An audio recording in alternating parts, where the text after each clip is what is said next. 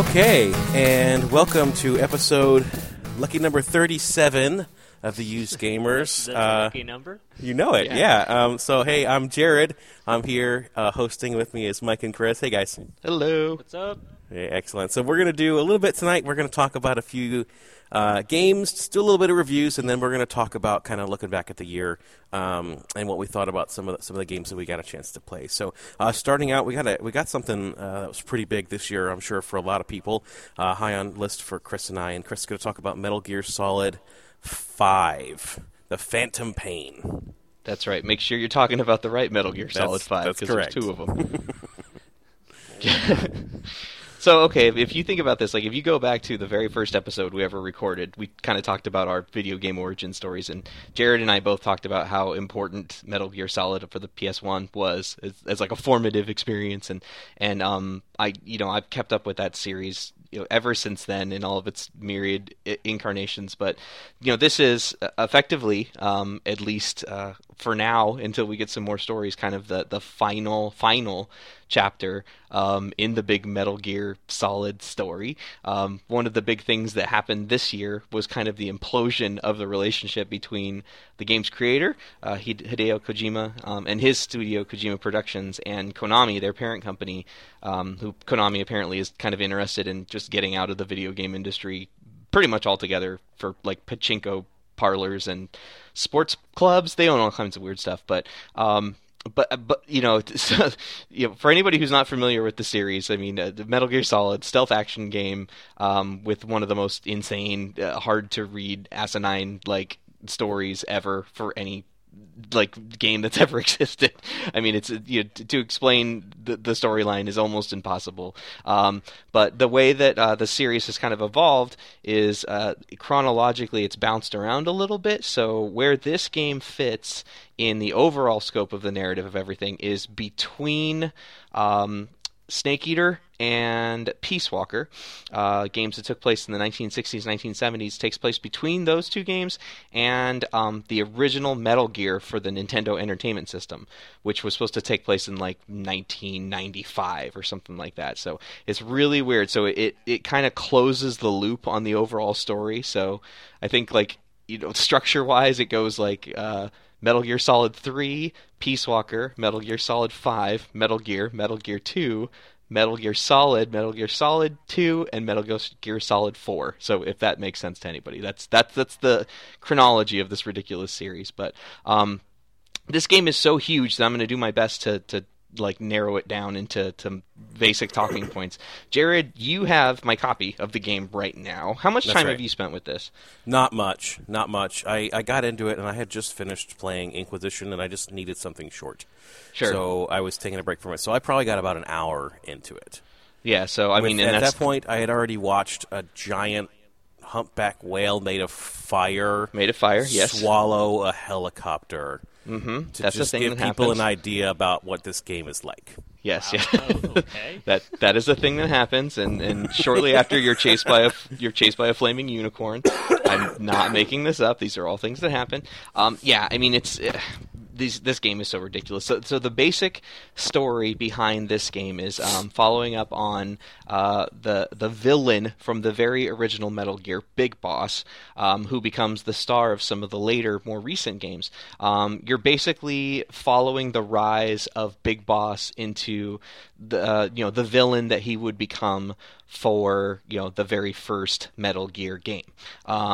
So it plays around with the idea of he's a good guy, turns bad, so it's kind of got this Darth Vader type thing going on. And in some ways it succeeds in that, in a lot of ways it really doesn't. But the basic structure of the game is that it's the most open world of all the Metal Gear games ever. We talked about Ground Zeroes on this show before, which was sort of the prequel game to this, and they've really sort of, with this game, Metal Gear Solid 5 in its two halves, they've really streamlined the gameplay of the series a lot. They've made it a lot easier to play, a lot faster, really slick presentation. I mean, really, really fun game, both of those to play.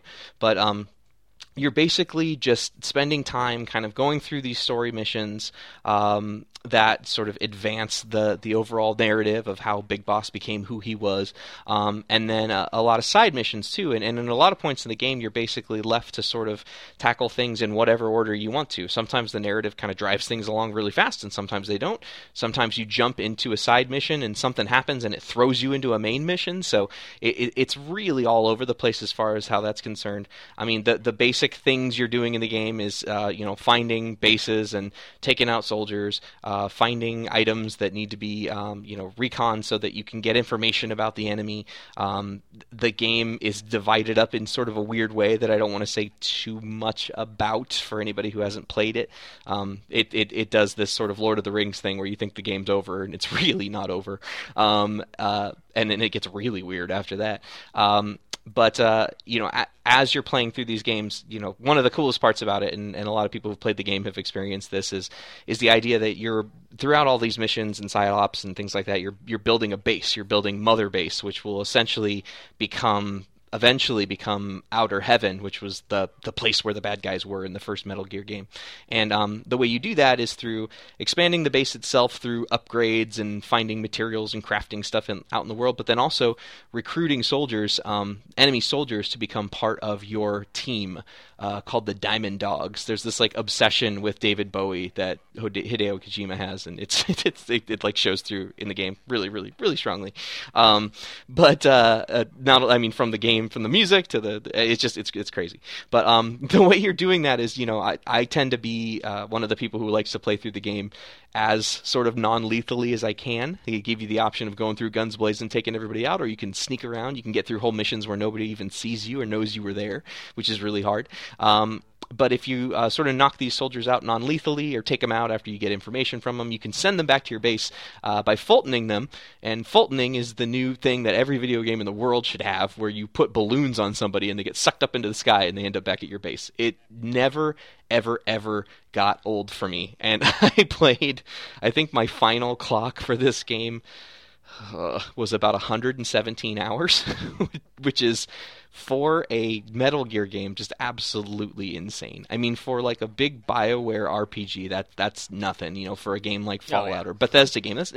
That's reasonable if you want to put that much time into it. But the fact that this is, the series that it is, and that much time, and I did not do everything you can do in the game. I think my completion percentage was somewhere around 56% at the end of all that time. So, it's just really, really crazy. But Fultoning, you get this ability to just literally attach these balloons, and they suck things up into the sky. You can do it to enemy soldiers. You can do it to wildlife. You can build a zoo on your mother base, which is one of the coolest things ever. But I think the narrative purpose behind that is some environmental NGO knows you're operating in Africa and Afghanistan, and they say, hey, wait, there's a lot of endangered species there. Can you rescue them while you're out there and not let them get killed during war? So there's kind of a sort of a narrative reason for it, but it's, otherwise it's just going to hunt for birds that weird species that I actually know about. It's oh, that's really strange. But you can do it with equipment too. You can do it with gun emplacements. You can do it with supply crates. As you upgrade your equipment, you can just basically steal anything from anyone, to the point that there's a final upgrade that I played so long and had so much money and was able to upgrade so many things that instead of using a balloon to Fulton things, I was able to upgrade to a wormhole. So that's really realistic, where it's just there's a tear in the sky and things get sucked into it and go back to your base. Just absolute insanity. I mentioned upgrading. Upgrading is a really important part of this game. You get a variety of equipment that you find from other soldiers on the battlefield, which is like every other Metal Gear game. But then you're able to sort of craft and create a bunch of weapons as well.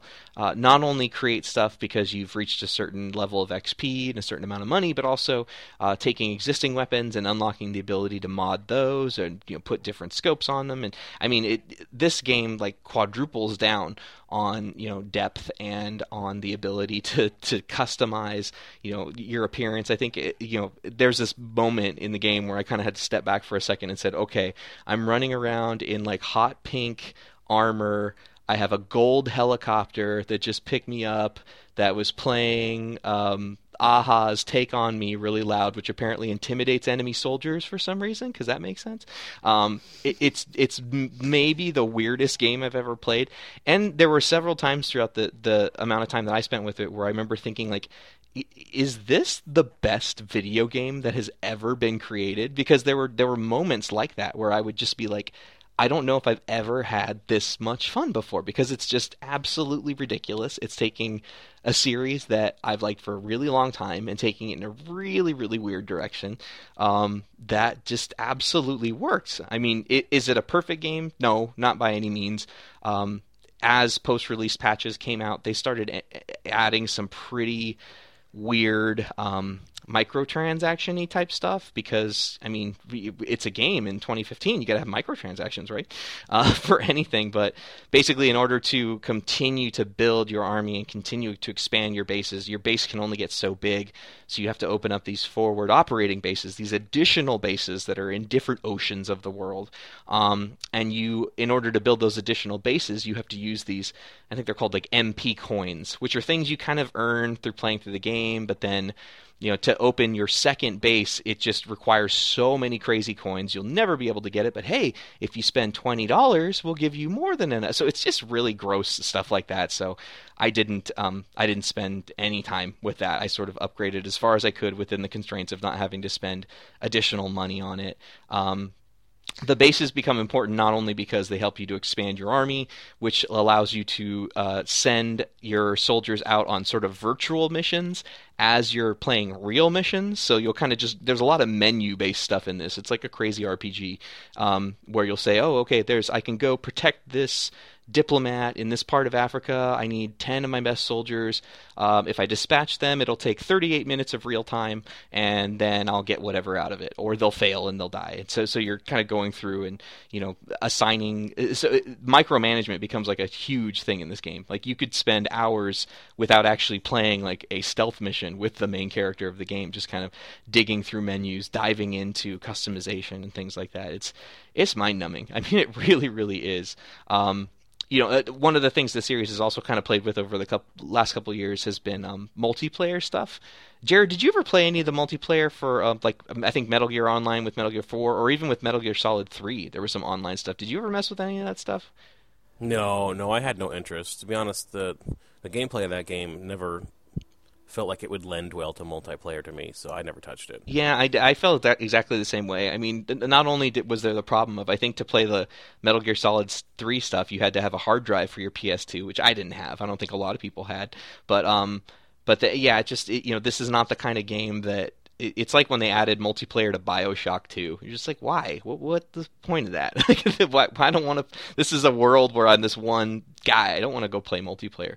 But in addition to that, there is a new kind of multiplayer, because the same way that all games have to have microtransactions, all games nowadays also have to somehow be influenced by Dark Souls. So there's a Dark Souls component to Metal Gear Solid 5 where other players can invade your game at any point, which is super stressful because basically what happens is you'll get a notification when you're just playing through the game, doing a mission or doing a side op, that this little notification comes up. It's like, you're being invaded right now, and you have the choice of either kind of letting it play out because you build up defenses, you have soldiers that are guarding your base, and somebody is actually going through and sneaking through trying to take your soldiers out, try to jack your stuff, or you can leave what you're doing and go right in there and go, no, they are not taking my stuff, and then you can go in and play this sort of cat and mouse game where two live players are both playing stealth against each other. I think it's kind of like the best of what Splinter Cell sort of did in some of their multiplayer stuff.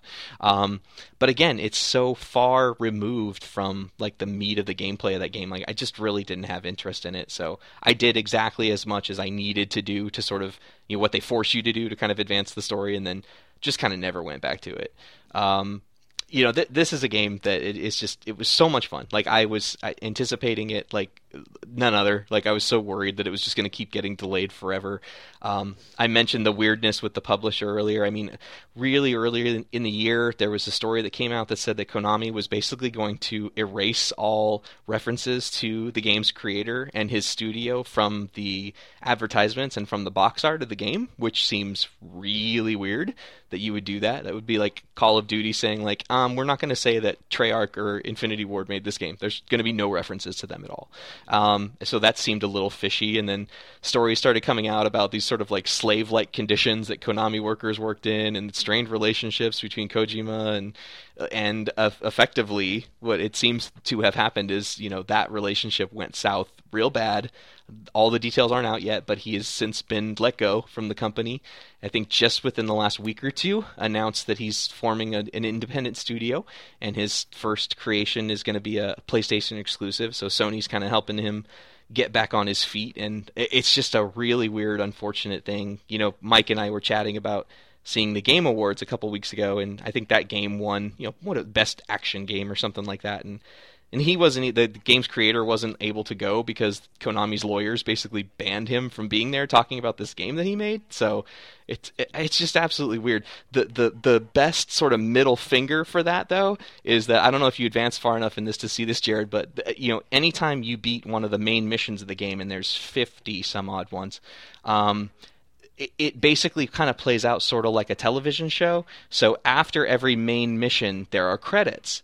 And so it's really weird because after every single mission, and some missions aren't super long, it like goes into this like dramatic music, and it says like written by Hideo Kojima, directed by Hideo Kojima, scenario by Hideo Kojima, and then it's like this big like Kojima Productions, like this big logo on the screen after every single single mission. To, like, pound it in. Yeah, there was like no way to scrub that out of the game. So like that just made me laugh every single time I saw it, because there's no way to get his DNA out of that game. And, he doesn't own that license. Konami still owns it, and they've said that they're hiring for additional teams to build new Metal Gear games. And exactly. I feel the same way, and I think a lot of the people who worked with him on those games have since quit Konami and gone to work for him now. So, who knows? Maybe he'll be able to pick up some other weird property he worked on, like Zone of the Enders or something like that, or just do something completely new. But yeah, I mean, it's what's cool about this is that if you just accept that the story is absolute nonsense, and a lot of what happens in the game is very, very closely tied into what happens in the other games. But if you don't care about that, this is like a tremendously entertaining game. Like I think anyone would just have a blast with it. I mean, it's a huge game. I'm really happy that it turned out as well as it did. I mean, there are some moments that you kind of feel like, oh, this seems like this was not as fleshed out as it should have been. And I think, honestly, they just ran out of time and they ran out of money, which most accounts seem to be that was the reason that they eventually let him go, was his games were so huge and so high budget that I think to afford to continue to indulge him to do whatever he wants is a pretty difficult thing. So, big game studios weren't doing so hot the last couple of years. We've talked about that a lot on this show. So in that sense it makes sense, but I'm excited to see what happens next. So I'm really excited for Jared to keep playing. Our friend Amy is probably about 60 or 70 hours into it. So I think next year at some point when Jared gets through that, it'll be worth us revisiting, having just a full Metal Gear spoiler episode, because there's a lot to talk about. But for now, I just, it's a big smile on my face, as many thumbs up as I can give it. Just absolutely fantastic game. Well, that's awesome. Highly anticipated, and I am looking very much forward to playing it myself as well. And we'll see. Yeah, we'll see what goes on with Kojima. I mean, separating him from the series does make it seem like the series should be over. Yeah. Because I think he is that series. But, we'll see. We'll see what goes on. So moving from that to perhaps the only game that potentially could be more of a time suck than that came out this year.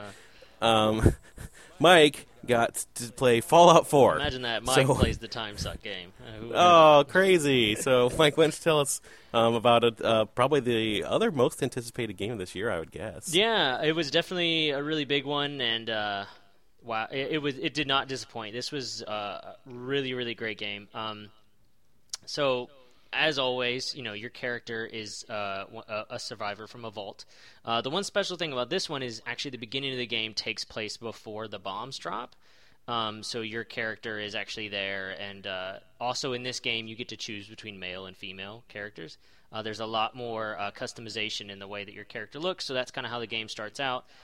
So you are either the husband or the wife, and you have your spouse, and then you have your infant child. And the Vault Tech people visit you and say that because of your service in the armed forces, you get to be in a vault. So then when the bombs start to drop, you take off, you run, and you get into the vault. And you come to find out the vault is actually the reason why your character is still alive, 200 years later when the game actually takes place, is because the vault actually freezes people. It's a cryogenic testing facility. Like all the vaults, they all are running different tests. So these guys are testing out cryogenics. So you get frozen. And basically the story comes down to it's a revenge/rescue mission that you're on. So, you eventually get thawed out and you go out into the wasteland and start, doing stuff. And there's so much stuff to do. And one of the coolest things about Fallout 4 is, I've noticed a lot of the open world games have gotten a lot better about this, like The Witcher has gotten a lot better and stuff, where the side stuff is just as, if not more, enticing than the main story. Like, you really kind of get lost into it, and you actually want to go out and do all that stuff because it's really entertaining. So you run into, of course, all the crazy characters that you could possibly meet in a Fallout. You do get companions in this one. Dogmeat is, of course, one of them, as always. Which is really cool. And you can actually put armor on him. Unfortunately, it doesn't really do anything, but he looks really cool. The rest of your companions, you can actually suit up, and they are all kind of do different things. And they actually have your companions can kind of grow to they can like or dislike certain things that you do. If they dislike enough stuff, they can actually leave or even turn on you, especially depending on certain choices you make. And then, of course, also if you get them to like you enough, it'll actually grant you bonus perks and stuff. So that is all really cool. But while you're wandering the wasteland, you come into contact with 4 different factions. Much like in New Vegas, there are these main factions that kind of are in play. And, you can kind of start to, just like you can earn or get your companions to like you more, you can kind of earn reputation with these factions and actually join them. So the 4 factions are the Brotherhood of Steel, which anybody who's played any of the Fallout games is very familiar with them. Then there's the Minutemen, which is kind of like this group that's being formed to defend everybody from all of the evil things that are happening out there. There's the Institute, which is this secret organization that seems to think like they're the future for mankind. And then there's the Railroad, which they're kind of an interesting group, of which I'll have to get into theirs, because they kind of contradict with the Institute. But basically all the groups are kind of fighting with each other. And as you go along the story, eventually you do reach a point where you kind of have to pick a group to side with. And once you side with one, kind of all the others get alienated from you. So, other than like with Fallout Vegas, where there were just certain groups that eliminated each other when you sided with one, in this one, you kind of have to choose one. And it's kind of really great how they made it. Every group was kind of sat in the gray. Like, there are going to be times where you think like, oh, this group is obviously the good guys and this group is obviously the bad guys. But then you'll kind of get to know those groups and you'll realize that they all kind of fit into the middle. Like, they all kind of think that what they're doing is right and what is best. And they did that really, really well. So, I thought that was really cool how they were able to do that with all these guys. So, of course, you're wandering around, you're doing quests, and they added a whole new crafting mechanic into this one, which, in all Bethesda games nowadays, you basically pick up junk everywhere you go. And typically you couldn't really do anything with it besides maybe selling it for a couple of pieces of currency, or maybe creating your own little episode of Hoarders at your hideout or whatever. But in this one, you actually get to use it for stuff, because there's a huge crafting mechanic. Of course, there's weapon and there's armor crafting. So you can upgrade your armor, you can upgrade your weapons, and every little piece of junk that you have, you drop it into this place called a workstation that is at your kind of base or settlement. And it basically scraps it down into all the little pieces, components that make it up, and then you use those components in your crafting. It also goes really well with the power armor. Power armor makes an appearance in Fallout 4 as well. The difference is while in other games you really had to work hard to get power armor, it was kind of like an end of the game thing. It was like the supreme armor you could get. You actually get power armor right at the beginning of this game. However, the thing is that power armor has to be repaired, it has to be upgraded pretty regularly, and it also needs to be fueled. They run on these things called fusion cores, which you have to go out and find, or some you can purchase. But if you run out of fuel in a power armor, it basically becomes this gigantic paperweight that you can't move. So you have to go find a fusion core and then go back to the power armor. So while you have to kind of design a character that is based around using it or use it wisely. But then on top of that, the biggest crafting thing is the creation of settlements. So you can create these bases all around the wasteland. You can just do one that's just your home base. You can do tons of them all across the area, or you can not do it at all. It's totally up to you, which is nice, because a lot of people were like, I don't know about the whole base building thing. But it is 100% optional. There is one mission that asks you to do it, but you could technically just skip that mission. But it's actually really fun because it's really easy. Just inside the area, all you have to do is bring up the settlement kind of HUD, and you can just start scrapping stuff. Simple. They made like the settlement part very, very simplistic. And then you have a menu where you pick out what you want, whether it be buildings or power supplies or water, purifiers or whatever, and you can build those depending on what type of materials you have. The one big problem that comes with it, though, is that it's all done still in first person. So sometimes it can be a little bit hard to get stuff right where you want it. I mean, it's easy to pick it up and move it around all you want, but it can be a little tricky.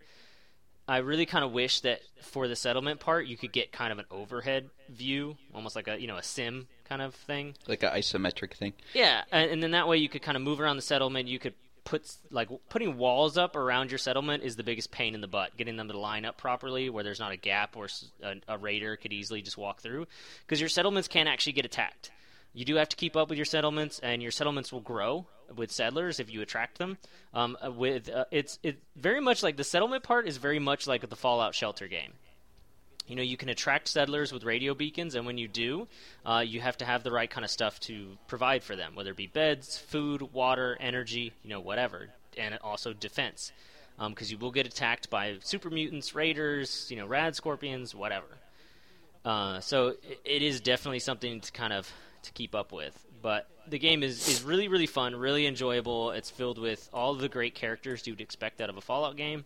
The crafting system is actually a huge plus. I really enjoy doing it. It's nice to kind of modify your stuff, because even though there's tons of options, it's still very simplistic. It's really easy to kind of mod stuff. It comes down to even where like laser guns and plasma guns, like they can be pistols or rifles depending on what kind of stock you add to them. I mean, that's just kind of the simplicity of it, is you can create kind of whatever gun you want. And then they also have the cool, interesting guns, like they have the Fat Boys, that shoot mini nukes. They have this one gun called the Junker, where all that junk that you're picking up you can use for crafting. You can also stick it into the Junker for ammo. So you can shoot toilet stuff and teddy bears and all different kinds of things at raiders, which is always really fun. And they also introduced legendary creatures, which is kind of cool, and this is affected by the difficulty. The higher the difficulty, the more chance you have of finding legendary creatures, and when they're a little extra tougher, but when you kill them, they drop legendary items that have special little perks on them. Say, like, you get an extra bit of action points, you get a boost to your poison resistance, whatever. And speaking of action points, I will say, V.A.T.S is still in this game. However, they improved on the shooting mechanic in this a ton. While in other Fallout games, I felt like I always had to use V.A.T.S because otherwise you were just horrible. Like in this one, I feel you could actually run and gun. Like it was a lot smoother. It was a lot better. It was a lot more well done. And it was just kind of a nice change. And I found myself using V.A.T.S less and less because I almost felt like it slowed me down. So. Well, and I think in this game, if I read it right, that V.A.T.S doesn't pause action anymore, right? It just slows it down. Yeah, exactly. Yeah, the stuff will continue to move. It's just at a very, very slow pace. Like it's very slow mo. Yeah. So yeah, and there's also that as well. Yeah, it's not the benefit of just being able to stop and kind of think about what you're doing. You kind of still have to move, but you still get it slows it down a pretty good amount where you can still kind of take stock of what's around you. So. And then the level up system they did, it's really interesting because it's this big, huge, long row of all the perks, and you can kind of see them all, and you can see exactly what you need to get each one. So rather than kind of waiting to see what pops up when you level up, like in past games, you can look and see, okay, if I want the perk that increases my ability to carry more stuff, I need to have like 6th strength, and I need to have this much of whatchamacallit, or I need to be this level. So that was really great, and you can whenever you level up, you can put those points into anything. If you want to put them into one of your special stats, you can. If you want to put them into one of the perks, you can. It's totally up to you, and you can kind of create whatever kind of character you want. So and there's huge perks to each level, so you can really, really customize to whatever your playstyle is.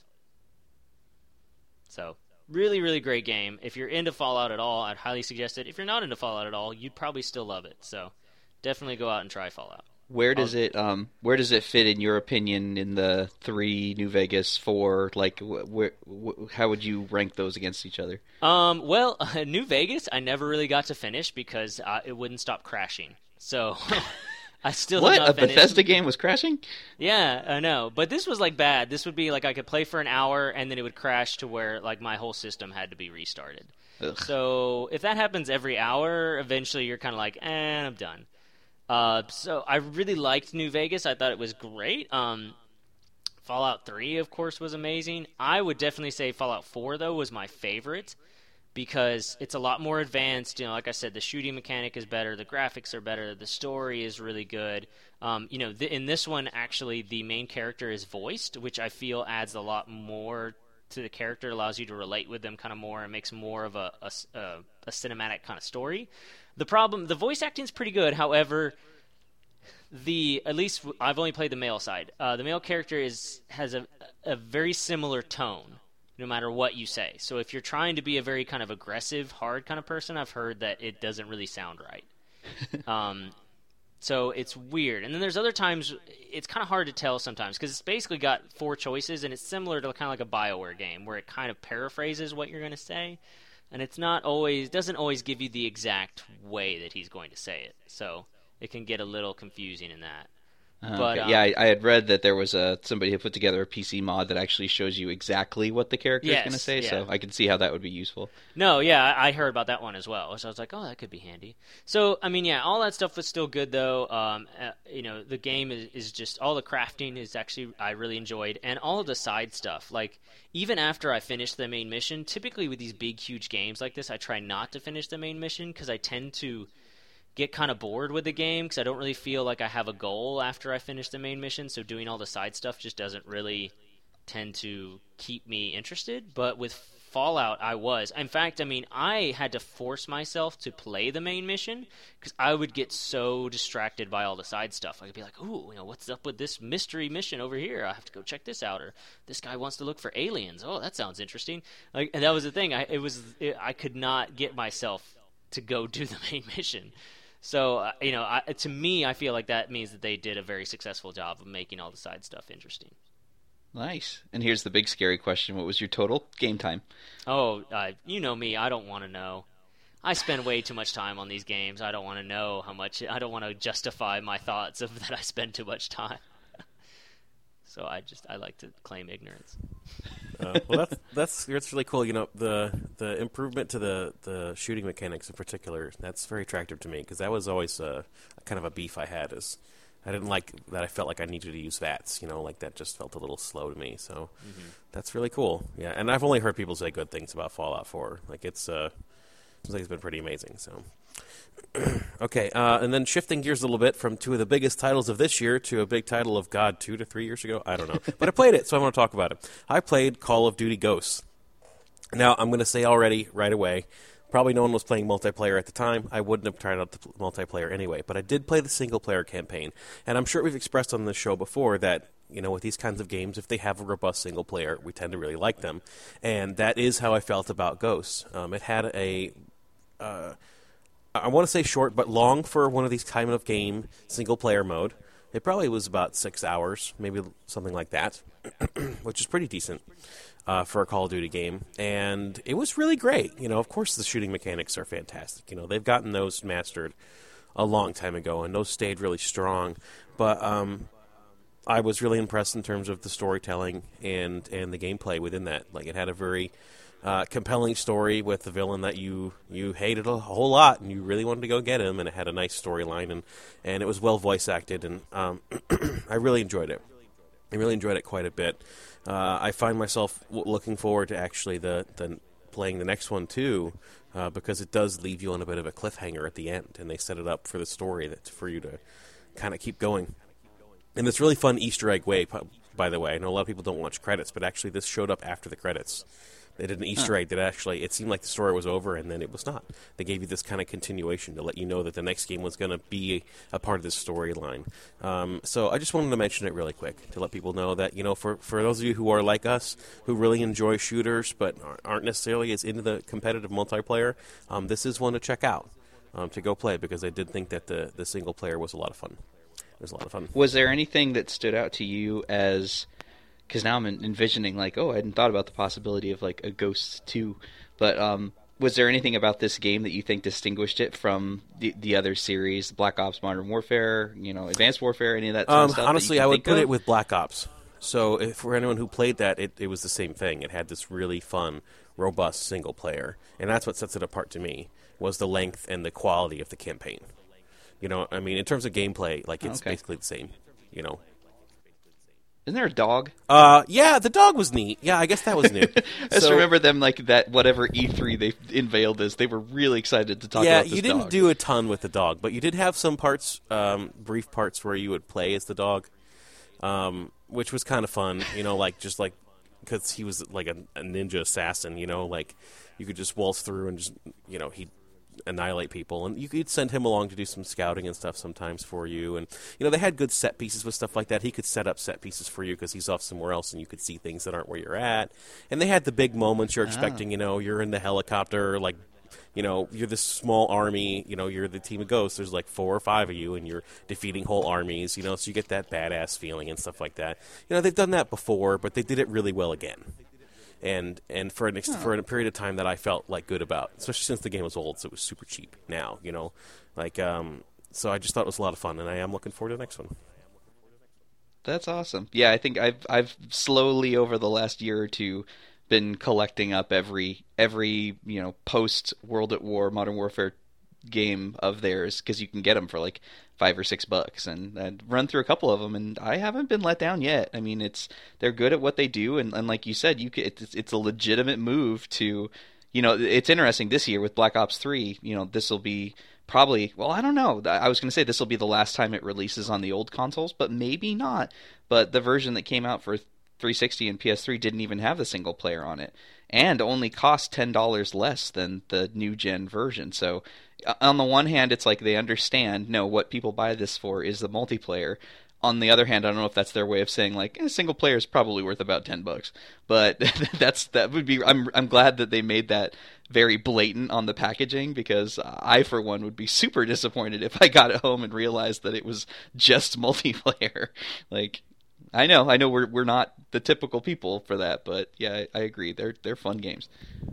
Yeah, and it's interesting because they do it so well that you think they would, but I'm sure they do market research and whatever to tell them how much time they should spend on single player. But they are really, really good at it. So that was something I had fun with. So I want to talk about it. So so we're gonna wrap up here, talking about kind of our last thing, which is looking back on the year a little bit and some games and kind of what we thought about them. So the first thing we'll go around and we'll just go Mike, Chris, me, and we'll just do round table on a few of these. But we're gonna talk about if anyone had some surprises for the year, things that they weren't necessarily expecting to be what they were. So how about you, Mike? Well, for surprise, my big one would probably have to be Rocket League. You stole my answer. That's a lot of people's. That's probably a lot of people's surprise. Yeah, no, I mean, I remember seeing it when it came up on PSN Plus. I hadn't heard about it before then, and a lot of my friends that are on there were all like, "Oh, you have to get Rocket League. You have to get Rocket League." And I looked at it, I was like, I mean, it looks like just some silly little arcade game. So, I went ahead and downloaded it because I saw all of them playing it, and I figured, hey, it's free. What could it hurt? And oh my gosh, like, it is the most addictive little perfect arcade game, and it's even when you buy it, it's only $20. And, it just shows you how amazing it is that even with the most simplistic kind of thing, you can create this really fun game. So, yeah, Rocket League, I would have to say, biggest surprise. And, just how great they are about DLC. It's like a couple of dollars, and they release it all the time. New cars, new courses, and stuff like that. So, definitely Rocket League. Surprise. Chris, did you have anything that surprised you besides Rocket League? I mean, if I really think about it, I think the biggest surprise I had this year was I was actually able to beat Super Meat Boy, because that seems like the kind of game I would never actually be able to finish. But yeah, I played through that whole stupid thing on my Vita, which is crazy. But man, what a punishing experience. No, I mean, I had made some notes for myself, and I had written Rocket League down too, just because it is like Mike said. I mean, it's like it's car soccer. Like it's okay, like that's so weird, but I mean, whatever, that sort of business model of them, going for quote unquote free release, that followed up by a relatively inexpensive console and PC release, seems to have worked well for them. I mean, at least for us, the game didn't cost anything over and above our subscription to PS Plus. I just read an article, I think it was 2 weeks ago, that the studios made about $50 million off this game. That's amazing. That's so great. For something that a large number of people playing it haven't spent any money for it. But whatever those deals are that Sony or Microsoft buys in for games with gold or for PS Plus games, I mean that's profitable enough that it's not unusual when those monthly downloads come through that it's a game that we haven't seen yet that you get to see for the first time. And usually it's something that's kind of throwaway. And I know when I first downloaded it, I was kind of like, I don't know what this is, but I and then for whatever reason decided to open it one day and was like, hey, Mike, did you touch this? And he's like, yeah, this is pretty crazy. Like, so definitely. What about you, Jared? Yeah. There's a couple for me. I think one thing that was a pleasant surprise, because we talked about this a lot and I was so worried, was, the Taken King kind of made Destiny, it kind of fulfilled its destiny. Haha, I'm so witty. It kind of made that the game that kind of, I think it had the potential to be. So that was really great. But what surprised me the most is a game I didn't even play. But what happened behind it, which was Super Mario Maker, or Mario Maker, not Super, Mario Maker. That game is a phenomenon. Like, it is all over the place. And I've enjoyed it in the side of it, even just going on YouTube, actually, and just watching some videos of some of these levels and stuff, just to see it and actually see some people who make the games, and it's like 5 greatest levels ever, and or like 5 most best themed levels, because they have all this game is like a phenomenon, and I thought it was really cool. And because when I saw it, I was like, oh, that's neat. Okay, yeah, I can make some Mario levels. I like Mario, whatever. But this is a thing, and it was really cool. So that was my big surprise for the year. That's my big one. So yeah, there's one of the more entertaining things for the year that I've been kind of following on and off again is there's a couple of games journalists, a guy named Dan Reichert from Giant Bomb and Patrick Klepek, who I think works for Kotaku, are basically in this the battle to the death with Mario Maker levels, and the idea is that they one would have a certain amount of time to make a level, and then the other one would have a certain amount of time to beat it, and then whoever kind of came out on the end, they were pledging money, getting people to raise money for it, and then whoever won at the end, they would give that money to that charity. And it's just the level of insanity and brutality that people are able to craft. It's like if you ever play the real Super Mario 2 that came out in Japan that they didn't release here because it was too hard, that felt hard, but then you watch some of those playthroughs and it makes your brain break. How could this be possible? And just the fact that they've got this really simple, I love that their solution for how to post a level is just that make any level you want, but you have to be able to beat it. And if you can beat it, then you can that post was brilliant. it. So it you see these things, you're like, impossible. No, it's not impossible. It can be done. So right. It's nuts. Yeah, that was an absolutely brilliant move, because then no one could post anything that couldn't be done, which I thought was great. Yeah. So that was a cool surprise for me. I thought that was a lot of fun. So moving on to games we missed. If anybody has a big game that they didn't get to play, go ahead, Mike. For me, I've been pretty lucky in that, number one, I was able to, through lots of different deals and things, I was able to play all the big games I wanted to. So I guess the only game that I kind of missed, which, I'll probably still get to play it, it's just I have so much else right now, I haven't really bothered to get it, was Assassin's Creed Syndicate. I know, Chris, you said you got to try it out and thought it was really good. Everybody has been raving about it, that it's, a lot of people, including myself, were a little disappointed when Unity came out. So what I've heard is that this is an improvement off of that. Like, this is kind of more of what people wanted out of Unity. So that's probably the only one I think that I missed that I would really like to get a chance to get a hold of. Yeah, I kind of went through this list of all the games that came out this year and wrote down ones, other than stuff that I'm barred from because of lack of console ownership, like Mario Maker, Splatoon, Rise of the Tomb Raider for right now. Yeah, I mean, I think just about everything else that I came up with that I was interested in, like Mike said, I've either gotten to at least touch a little bit, like Syndicate, or it's stuff that I was able to pick up over the course of the year for extremely cheap. The stuff I wrote down was Witcher 3.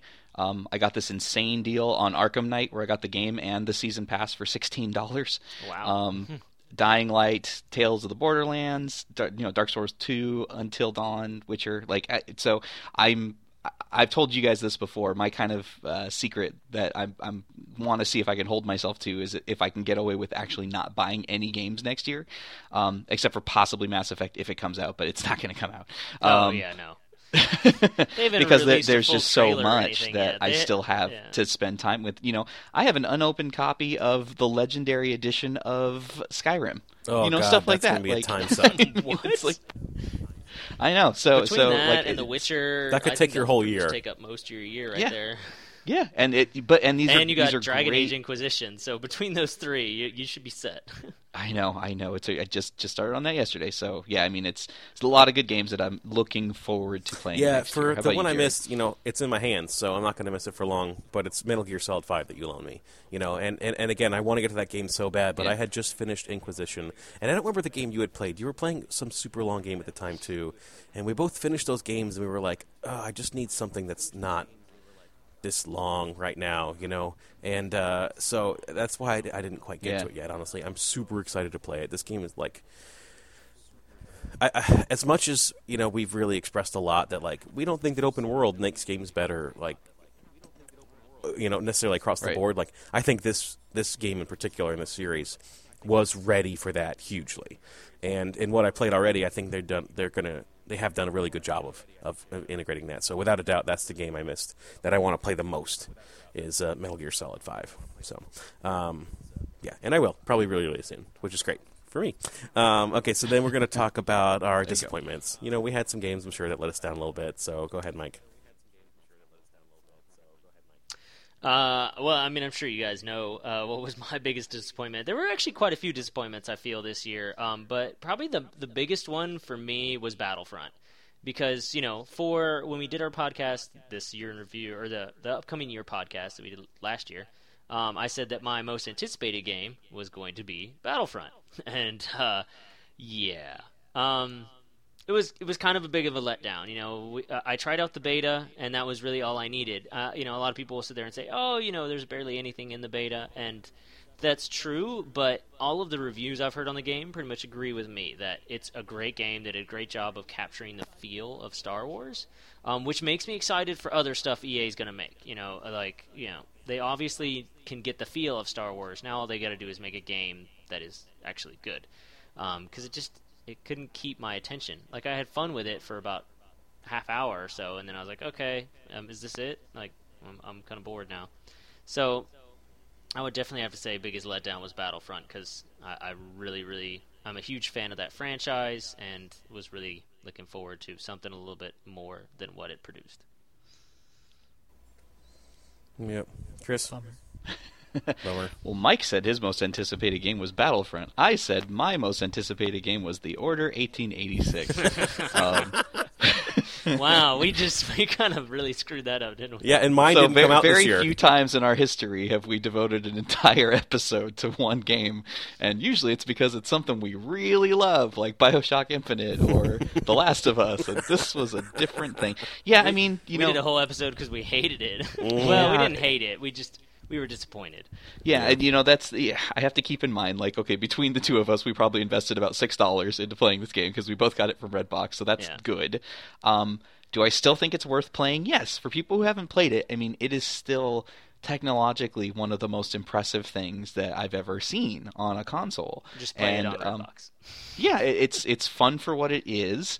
It feels weird for me to complain about a game being too short because I tend to like shorter gaming experiences, but 5 or 6 hours of that, but also to feel like it was too short, but I really didn't want it any more of it. Like that's pretty telling too. So yeah, take that team, take that tech, just go do something completely different with it. I'd like to see that world revisited, but not exactly like that. You could do a sequel and just make it better, because it was a really cool story in a really cool world. It just wasn't hashed out enough. Right. Good graphics, good voice acting, great sound, good level design. So yeah, it's like on paper, this game is great, but yeah, things just didn't come together. And I will also mirror what you said about Battlefront. I was able to play the main game for a little while, enough to get my hands in basically all of the different modes, and it's much, much better than what I experienced in the beta. But again, I wouldn't pay what it costs now, and by the time the price went down to where I would think it was reasonable, people probably aren't going to be playing it anymore. And since it's not really single player, then what's the point? So kind of frustrating. Yeah, I think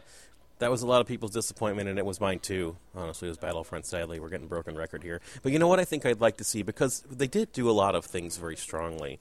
And, I think if we could see them tackle, with this level of quality, perhaps a single-player game, that I would be ecstatic about that. Because they did hit really nicely on the sound and the way it looked and, like, the feel. And, like, so many things about Battlefront were just right, and then just the gameplay wasn't. So I think maybe if they take what they have, similar to what you're talking about with the last game, and just kind of move forward into a different direction, I think there's a lot there to be excited about. But Battlefront just let me down. So, well, they did put out something that said that there was a hinting that they could be continuing to make the Star Wars 1313 game that everybody thought got canceled. So there's been some hints through people in like EA or DICE that they might actually finish that, but who knows? That could just be, a bunch of wishful thinking. Yeah, we'll see. So, all right. So moving on though to the big shebang, the whole thing. We're gonna go game of the year, best game that you guys played. So, Mike, no drum roll needed. What's your game of the year? And remember, we have to have 2 people agree and 1 person disagree. That might happen this year when I know what mine is, so we'll see. We'll see. I don't know. We'll see. So mine, it's actually a little tough because it's kind of like I'm torn in one way. I have the big, huge release game that was really good, and then I have the small little indie game that just kind of blew me away that I feel deserves credit for that. So I think in that essence, I'm going to have to put Rocket League is my game of the year. Whoa! Even though I love Fallout and I thought it was amazing and I think it deserves a game of the year, award, I feel like I should give credit where credit is due. The guys who did Rocket League took this tiny little simple game and made this phenomenon, and they didn't try to oversell it. They didn't try to blow it up bigger than it was. They were like, look, here's our game. Try it out. If you like it, great. Here you go. And it was a really great game. It's really fun. It's highly addictive, so I'm gonna go with Rocket League. I'll give it to the little guys. All right, you just blew Chris's mind. Yeah, I think I exploded the speaker in my headphones. All right, so moving on from that surprise, what do you think, Chris? Wow, cool. I did not expect that. I'm impressed. But I mean, well deserved. Such a fun little game. I also feel like I had a very difficult decision where this is concerned, because I just got done saying, and I totally believe it, that Metal Gear Solid 5: The Phantom Pain might be pretty much the best video game I've ever played ever. And I just I ran into somebody else recently who was also playing it, and they, independent of me saying that, said that this might be the most fun I've ever had with a game ever. And I was like, yeah, I kind of felt that too. But, this was a year for big games and big, great games, and it can be tempting to, forget about things that sort of came up earlier. So, and I've thought a lot about this, and I would say, with absolutely no hesitation, that my game of the year is Bloodborne for this year. I went back and listened to the episode where I reviewed that game and listened to how excited I was to talk about that game. I have this weird fascination with the From Software games, and at this point now I've beaten half of them. But just everything about the way that game was paced, the increase of speed over the Souls games, the atmosphere, the weird, creepy setting, the sort of strange there but not there story, and then and I have to say, I haven't gotten to talk about it on the show yet, the unbelievable DLC, The Old Hunters, that came out, which I'm still making my way through. It's so good. I mean, it's basically, of what I've played so far, it's the best content in the game. Imagine all the stuff that we've talked about before. Jared, I know, has played through the game since we talked about it. I think also really enjoyed it. And this DLC is punishingly hard, really brutal. I'm going through it much more slowly than I did in the base game, having to co-op through way more of it than I ever did before. I'm playing through it in New Game Plus, so that makes it more difficult. But it's also telling that I am playing it through New Game Plus. I'm playing through it again, and I can't remember the last time that I've played through a game again in that short a period of time. I mean, for as much as I get excited about games like BioShock, and I've never played any of those games more than once, because it's such a perfect little experience. But when the game was over, I immediately just started playing it again, because there's such a satisfying feedback loop of you getting better and the game being completely based on your own skill and your own familiarity with the systems. So being able to go back to earlier areas that were just, that I used to beat my head against, and then just go through and just wreck it, is so satisfying. To feel like you're making progress. That without a doubt, Bloodborne is my game of the year. Fantastic. Sure, I'm sure high on a lot of people's lists. Who are into the From Software games especially. And for me, I think maybe it'll surprise you guys. I almost feel like I surprised myself with my game of the year this year, but the streak's alive, Chris. Bloodborne is my game of the year, without a doubt, hands down. Given I didn't get to play Metal Gear Solid 5, and I look forward to that a lot. And right. But this game, I became obsessed with this game. I was thinking about this game when I wasn't playing it, and we talked about that before. It was on my mind, And one of the other things too, it's funny because this makes me think a lot about when I talked about originally playing Destiny. There was this kind of side stuff for me where there are some absolutely phenomenal lore videos on YouTube that a few people have made, that they go really deep into some of the speculations about what the story is going on here.